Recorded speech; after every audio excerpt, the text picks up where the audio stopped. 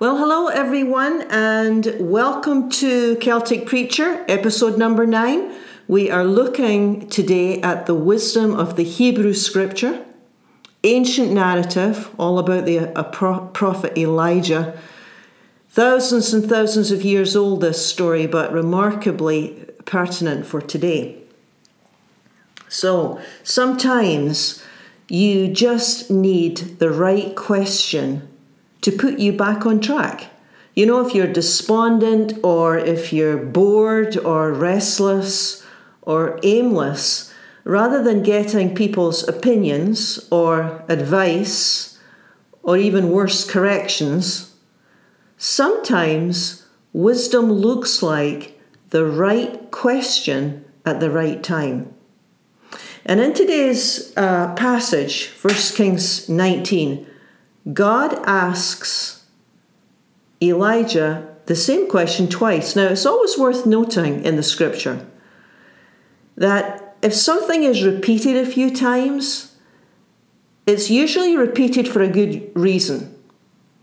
And if you go just a little bit deeper and go over the passage again and think about it further, it reveals all sorts of interesting things. So this is a question that I think that you'll find helpful as you think through many things like decisions you need to make or finding a sense of purpose and direction for your life. Or maybe you're helping someone else think through a decision. It's a question that helps sort out purpose and meaning and the direction your life will take. It's all about why we do what we do. I mean, does it even matter why we do what we do? Well, yes. Yeah, the scripture says. I think this passage teaches that because we can really get off track and we can put energy into the wrong things and be in the wrong place at the wrong time with the wrong people and then wonder why, why are things not working out? Why am I so discontent? Or even worse, depressed or disappointed, severe disappointment. This isn't turning out the way I planned. Most of us have experienced this, right? This is a common thing.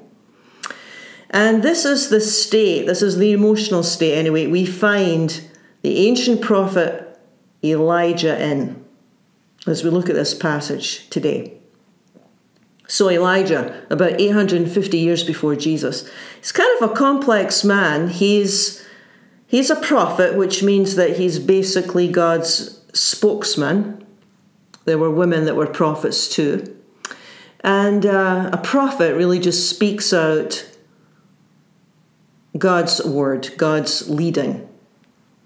What we might call today very insightful people. He's a complex man, he's courageous, he's confident, he's got great faith, but he can also be anxious and fearful and overcome with disillusionment. So he's this interesting mix, as most people are. And he had recently taken on a challenge and confronted the king of Israel at that time. And the king of Israel during Elijah's day was called Ahab.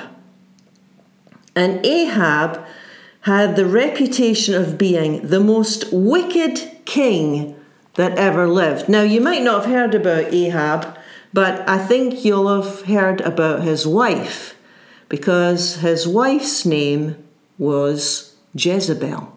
Yeah, Queen Jezebel, who happened to be the most wicked queen in all of Israel. So I'm going to pick up the story in 1 Kings 19, and it's the third year of the drought. And God says to Elijah, I want you to go and present yourself to Ahab because I'm going to bring rain on the land. Now, throughout all these Old Testament stories, God's always trying to woo and bring people back. It's like this theme throughout the scripture, Old and New Testament, Hebrew scriptures and the New Testament. God's always trying to woo people back. So Elijah, God's prophet, goes to see Ahab the king, And it's pretty much involves a public showdown, and it involves literally calling fire down from heaven. And the test's really simple. An altar is going to be built, the wood is going to be piled high, the bull is going to be cut in half. Ahab, you have all your prophets pray for fire. If fire appears, you win, and the gods that you worship, they're real, no fire, and you fail. That's the contest. However, if I pray and fire comes, then the God I serve, the maker of the heavens and the earth, is the one true God. Now, it's not just a contest of power here. At the heart of it, it's really about who answers prayer. It's about who can people trust.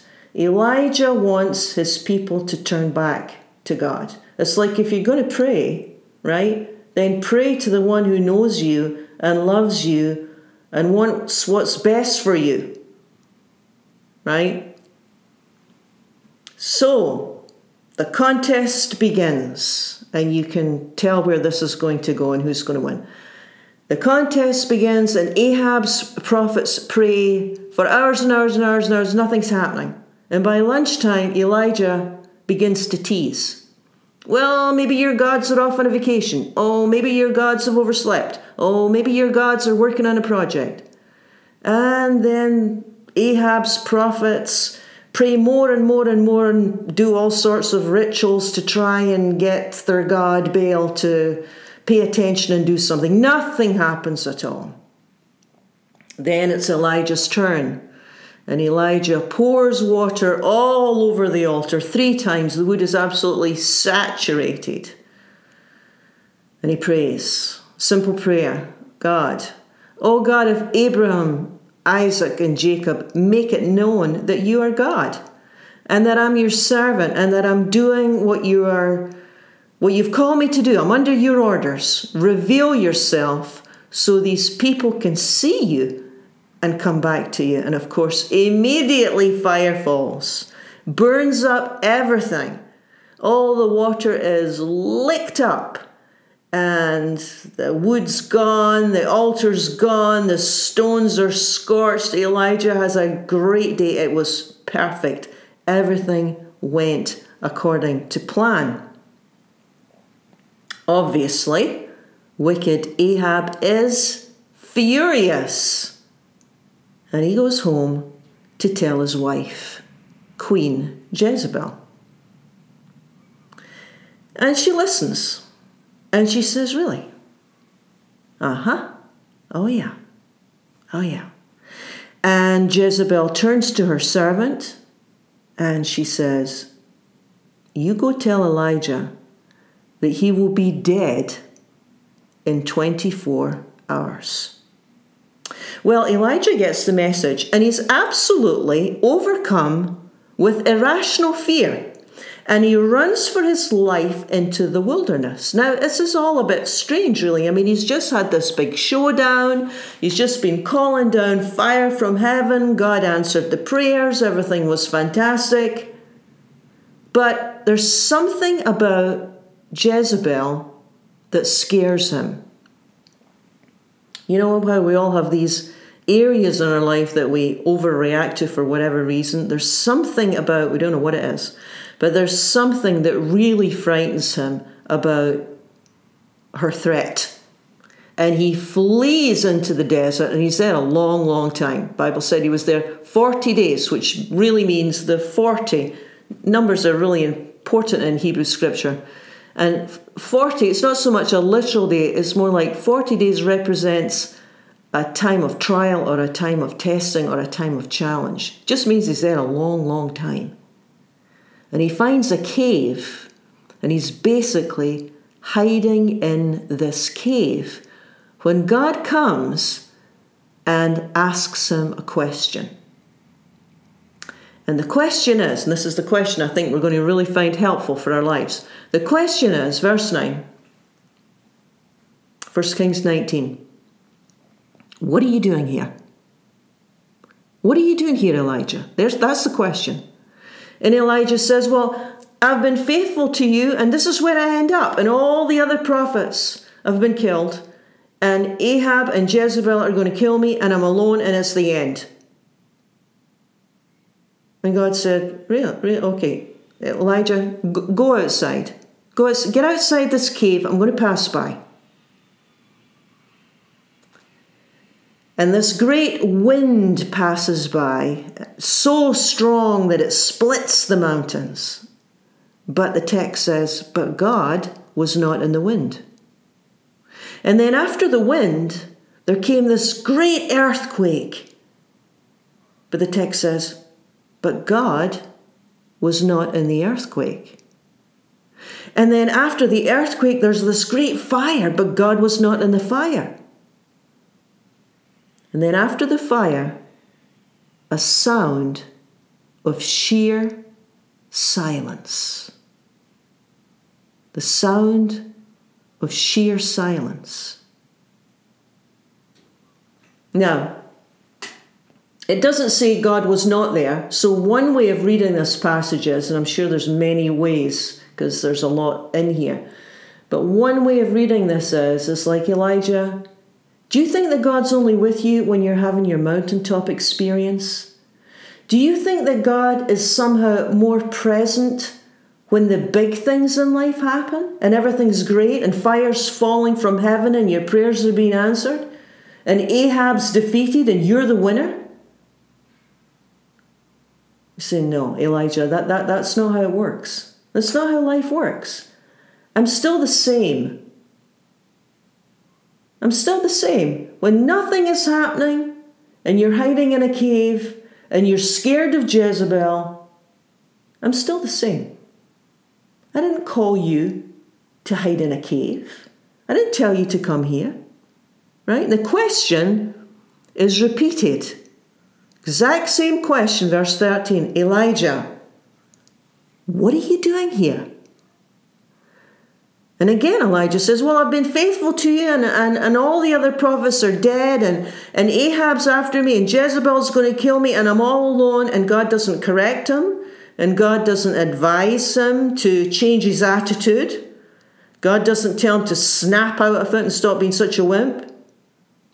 But what God does say is, really interesting, verse 15, I want you to go and anoint Hazael as king over Aram. Well, it doesn't mean too much to us, right? But it's like saying, you need to get back to work and be about the business that I tell you. Prophets are in the business of listening to God and anointing kings and doing other things that prophets do. It's like saying, what are you doing in the cave, Elijah? Did I tell you to come here? No. Did I guide you here? No. Of course you're miserable. Of course you lack direction because you never checked in with me. What are you doing? What are you doing? It's a great question.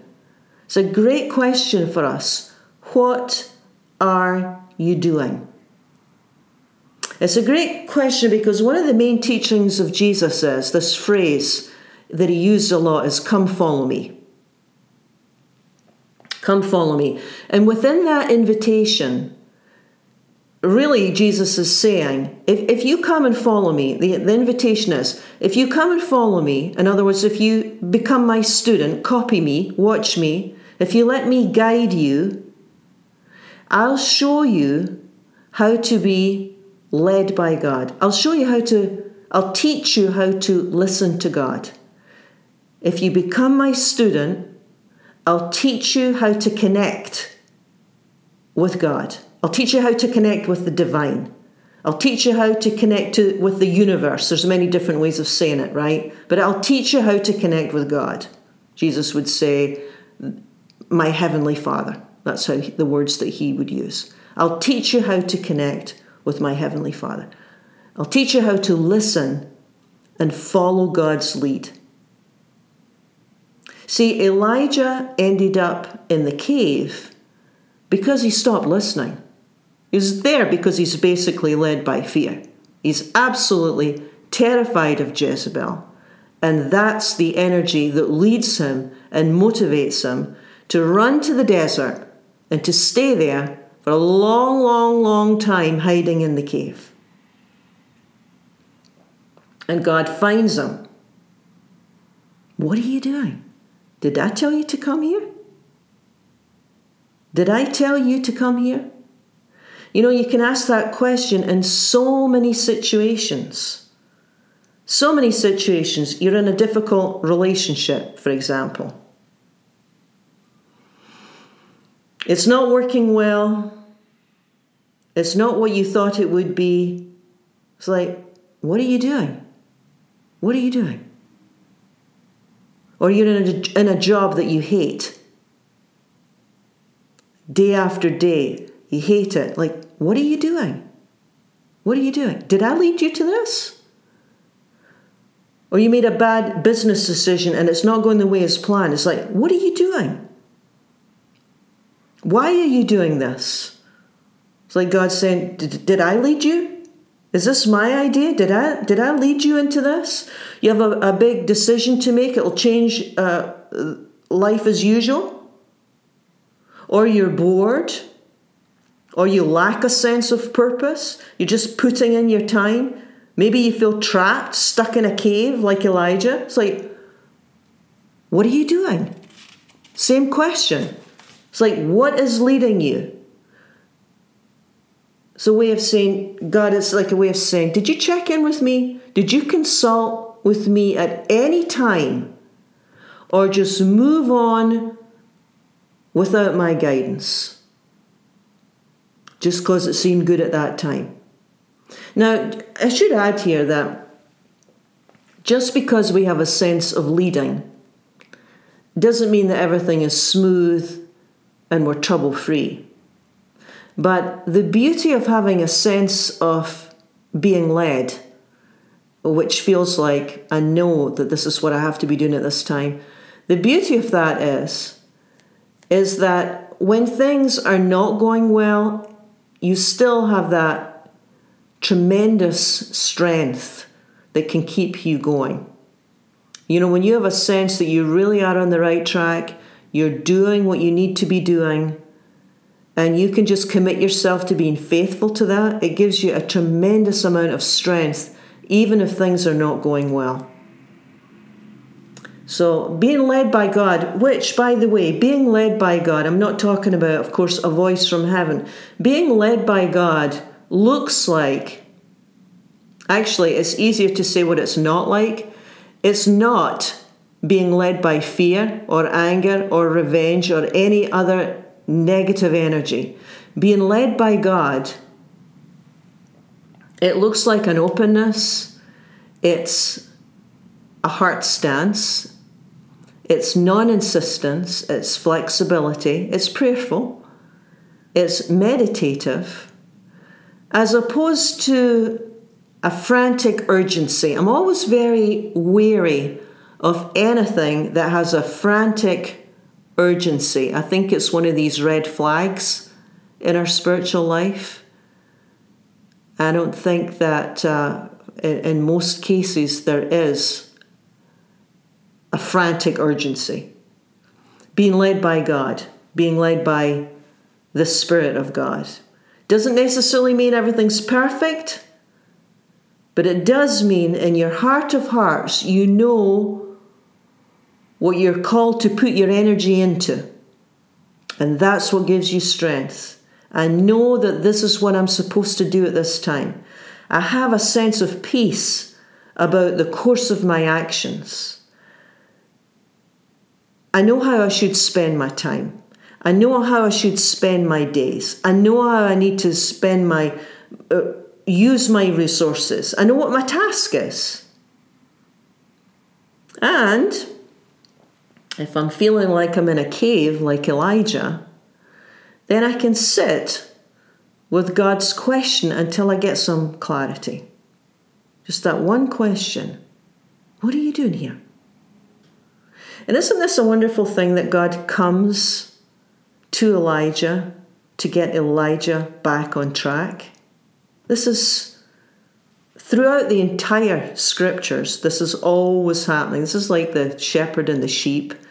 It's always God is coming to get us back on track. Elijah's wake-up call, really, that's what he needed. He needed a wake-up call. And sometimes we need a wake-up call to keep us faithful, right? And to get us out the cave. That's what we need the wake-up call for, to get us out the cave.